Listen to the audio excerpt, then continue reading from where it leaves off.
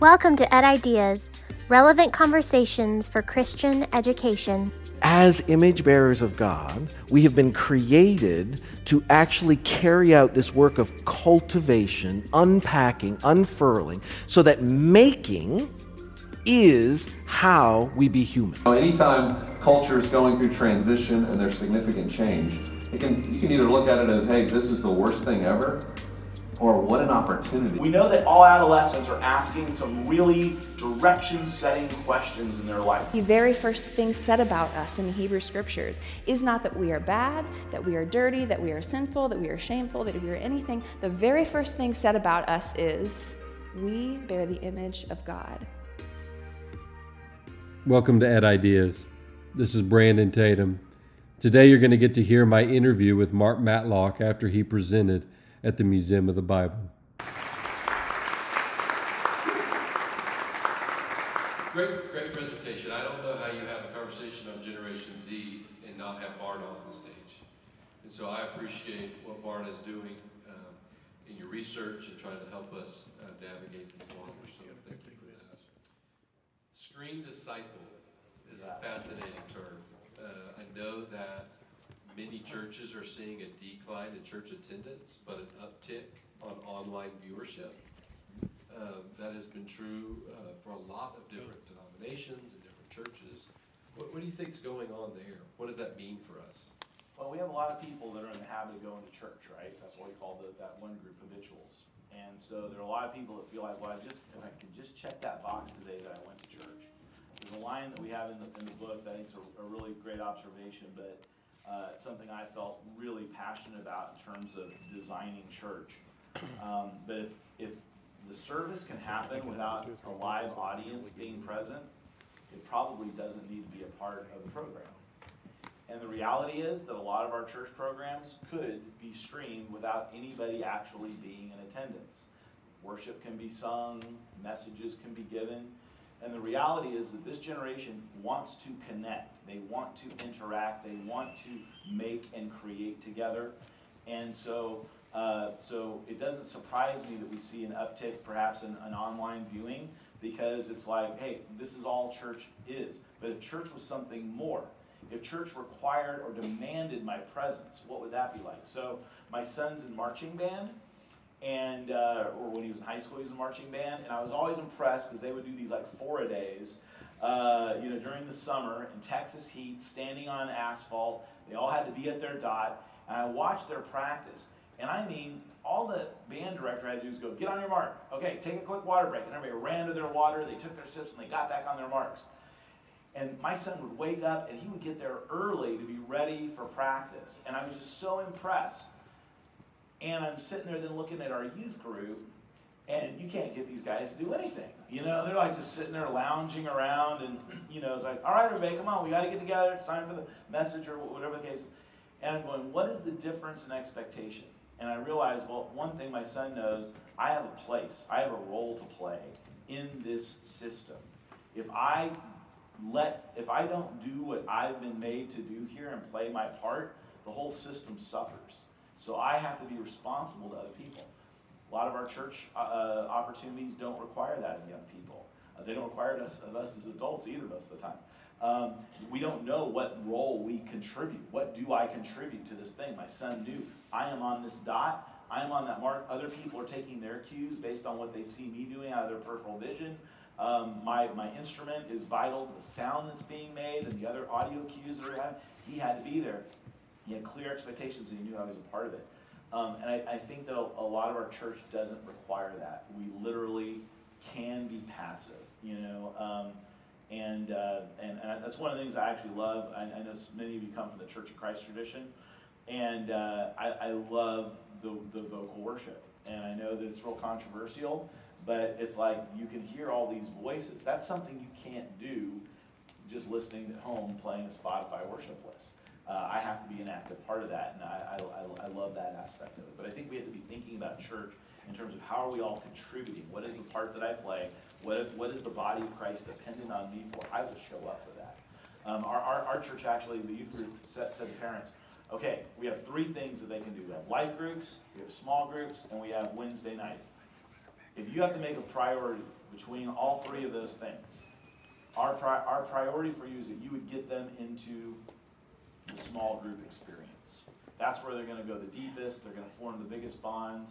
Then it'll be the life group experience. Last will be the Wednesday night big group thing. And it was interesting to watch my son. He would knock himself over to be a part of that small group because he knew there's only 6 of us. I'm a part of that conversation. I'm vital to its success. But in the large group thing, whether he's there or not really doesn't matter. It's still going to go on and happen. So interesting to kind of look at some of those dynamics. From a school perspective, what are things we can do in screen discipleship? What does that look like for us? Yeah, I think helping students steward their screens, right? And really helping them think. One of the books that we've done at Barna is with Andy Crouch on the TechWise family. And he as a father, kind of set some kind of the 10 commandments of tech for their family. Really valuable stuff. One of them is we're going to create more than we consume. That's a value for their family in the way that they use technology. So if technology is helping me create, great. If it's helping me consume, then that's going to be marginalized. And so I think we have to be teaching our children kind of the spiritual discipline of technology. It's not bad, it's neutral, but I need to realize that just like the clock is created to help me pray at a certain rhythm every day, now the clock runs our lives, right? Same thing can be true with screens. They can help us grow closer to God and connect with each other. They can also run our lives and keep us from being human. So I think we have to help students do that and develop those disciplines, and help moms and dads do that too, because they don't know. I probably 2 years ago, President Ekman is here from York College, and he asked me a question that changed a lot of my thinking. And the question was, if your school went away tomorrow, if your school closed down tomorrow, would the mayor of your city care? Yeah. I think that's a great question for a lot of our schools. If our school went away tomorrow, would the mayor care? The answer for me, honestly, at that point was no, he wouldn't care. And so that got me thinking a lot, and I spoke at a Christian university, and I asked a group similar to this to stand up if when you were in high school you felt empowered to bear God's image in your church community, your faith communities. And almost everybody stood up, which was great. And then they sat back down and I said, if you were in high school, did you help solve a city, state, or global problem? And 2 people stood up out of 2,000. It's not just that bearing God's image is solving city and state global problems, but there is this disconnect between what it means for me to bear God's image, or at least what is expected of me to bear God's image, and actually how I'm impacting the neighbors and the people in my community. And I think that's something we have to wrestle with as Christian schools, because we have spent a lot of time thinking about teaching you a worldview, or talking to you about certain things, and we haven't probably done as good a job of as empowering you to live out your God-given humanity. Yeah, it goes to that last point about being good and goodness. For people that are lost and that aren't believing, goodness is probably the only thing that really draws them to us. I've spent more time since I stepped out of my role as executive director of youth specialties.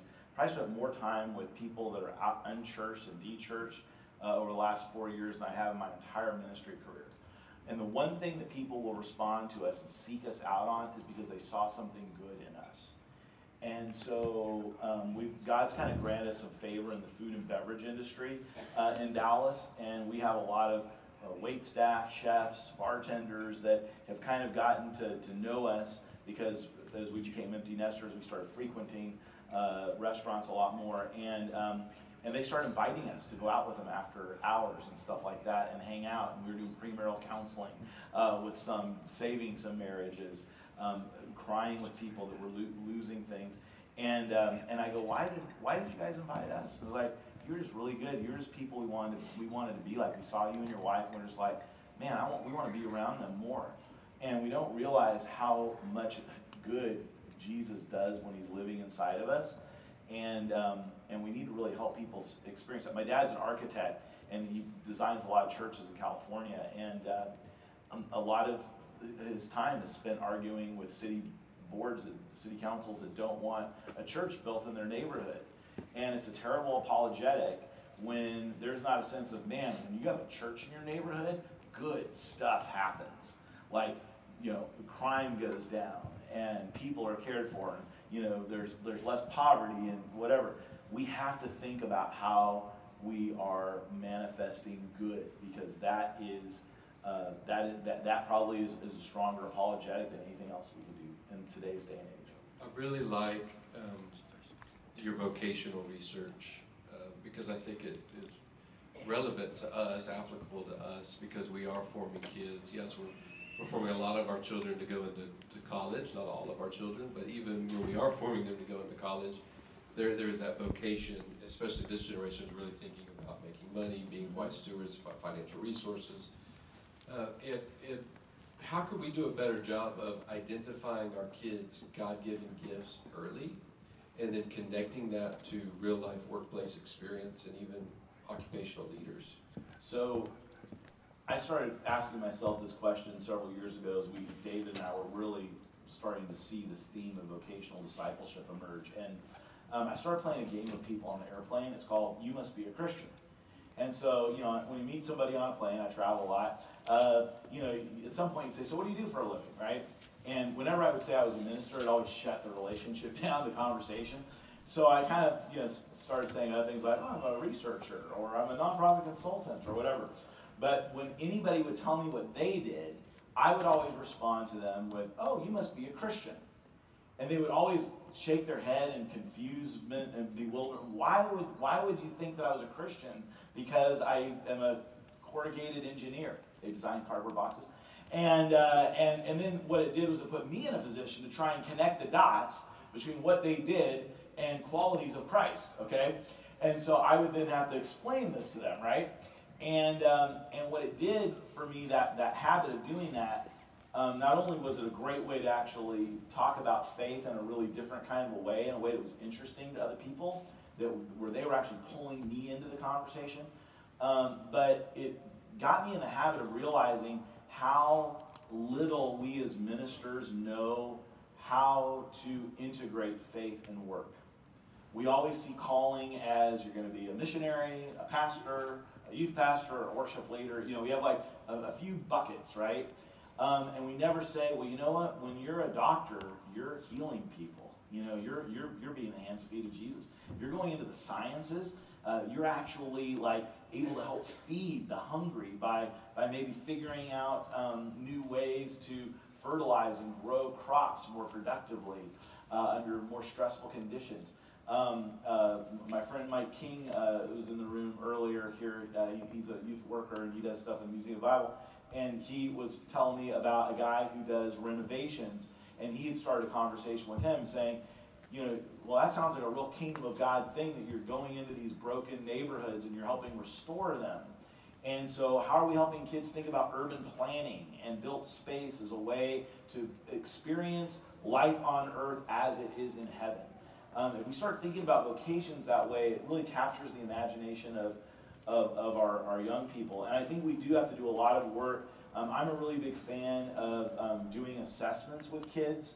In today's world, there's so many bad options for career paths, get-rich-quick scheme, become famous, whatever. And there's whole new economies now. I mean, I'm learning all about, how much money you can make with an Instagram account, and it blows my mind. I've got this teenager in my church who's pulling down $70K a year playing Minecraft. The imaginations are great, but identifying those skills, identifying those core motivations, who God made them to be, and then helping them live into that and helping them redeem that, really powerful. And so if we can use some of those assessments early on in life to help them start defining their careers and having that conversation with them. How would you glorify God in that way? How would you make God known in that way? And it's not have a Bible study at work, or if I was into film, making Christian movies. We have to be careful not to get too polarizing in that way, but really helping them think about, I'm telling the stories of people that may be oppressed or whatever the case is, and really helping them. And once again, the danger of all this stuff is it kind of sounds sometimes social gospel-y and that's unfortunate, because those two things should never be diametrically opposed to one another. We should be good in the work that we're doing as we're sharing the gospel. Yeah, I've seen a little bit of a turn in, we have, probably a lot of us have campus ministers or spiritual life directors, and I've seen a turn a little bit in kind of doing away with those titles and turning those titles more into like director of student culture. Because when you say I'm director of student life, you're not saying this, but you're kind of saying, oh, there's a spiritual life and there's a non-spiritual life, and you oversee the spiritual life part of my life, and instead of trying to kind of create a more holistic approach to all of that. Well, I did some consultation with a Christian school in California that was trying to figure out how to do their spiritual formation part of their school, and like so many, they had curriculum and and all this, and I said, what if you grade on a participation score as opposed to a did you get everything right? And it was more about them talking about their spiritual journey and formation rather than it being about facts and and information and can you write a paper on this? And there's not so much a right or wrong answer as much as it is this is your journey and your experience. And they experiment with some of that to some good success because they were doing too many things on people were faking spiritual scores to get the grade rather than just participating fully. What about any specific gifts assessments that you've used for kids? Yeah, there's actually a new one that Barna's connected to. It's called True Motivate. It hasn't fully been launched. We're still experimenting with it, and if there's anybody who would like to be guinea pigs and play around with us on this, we would love to talk to you about it. But basically, it's like a layer below Strengths Finders, where Strength Finders I believe we build strengths to achieve our motivational drives. So I have a drive to explore. That means that when I go on Google, I can get lost for hours, and I never have to do anything with what I explore. I can just go out there and explore just for the sake of exploring. I'm motivated to do that. If I have a job that doesn't allow me to do some exploration in whatever it is that I'm doing, I will die. And knowing that about myself is really important. I've developed certain strengths that give me the ability to explore in the things that I do. But understanding that core motivation was really key to me, understanding where I was being frustrated in my work, types of work that wasn't a good fit for me. And so we put together a thing that's based on a program called SEMA that was typically only used among high-level executives that could afford the process, but technology's allowed us to bring it down and make it more accessible and affordable on a lower level. And it explores a library of 27 motivational themes that motivate us in the way they blend together to make us who we are. And literally, it's how we're motivated to glorify God, to make Him known, to pursue His mission. And we've just recently at True Motivate mapped those motivations in with what's the database of all the vocations. Anyway, we just did a big project to tie those in so we can actually tie their motivational profiles to actual careers. So that's a new feature that we're offering. That'll be available probably next year. Okay. Have you seen any in your research anything that talks about Christian schools impacting spiritual resilience? Have you seen anything like that? We may have done some work on that at Barna. I know that we did a lot of stuff on Christian higher education, and I'm not familiar though with that data set, so I couldn't speak to it with any kind of authority or accuracy. That's fine. I know Dudley Chansey has done some of that. Yes. You know Dudley, yes. And Dudley has shown that there is a significant correlation there between Christian schools and resiliency and spirituality. I couldn't see how that couldn't be the case. So. Right. Yeah. Well, thank you very much for your time. Remember, his books are in the back. You want to get his books. Thanks for tuning in to this week's podcast. If you enjoyed the conversation, please hit subscribe and follow our podcast. It's important that we continue these relevant conversations for Christian education.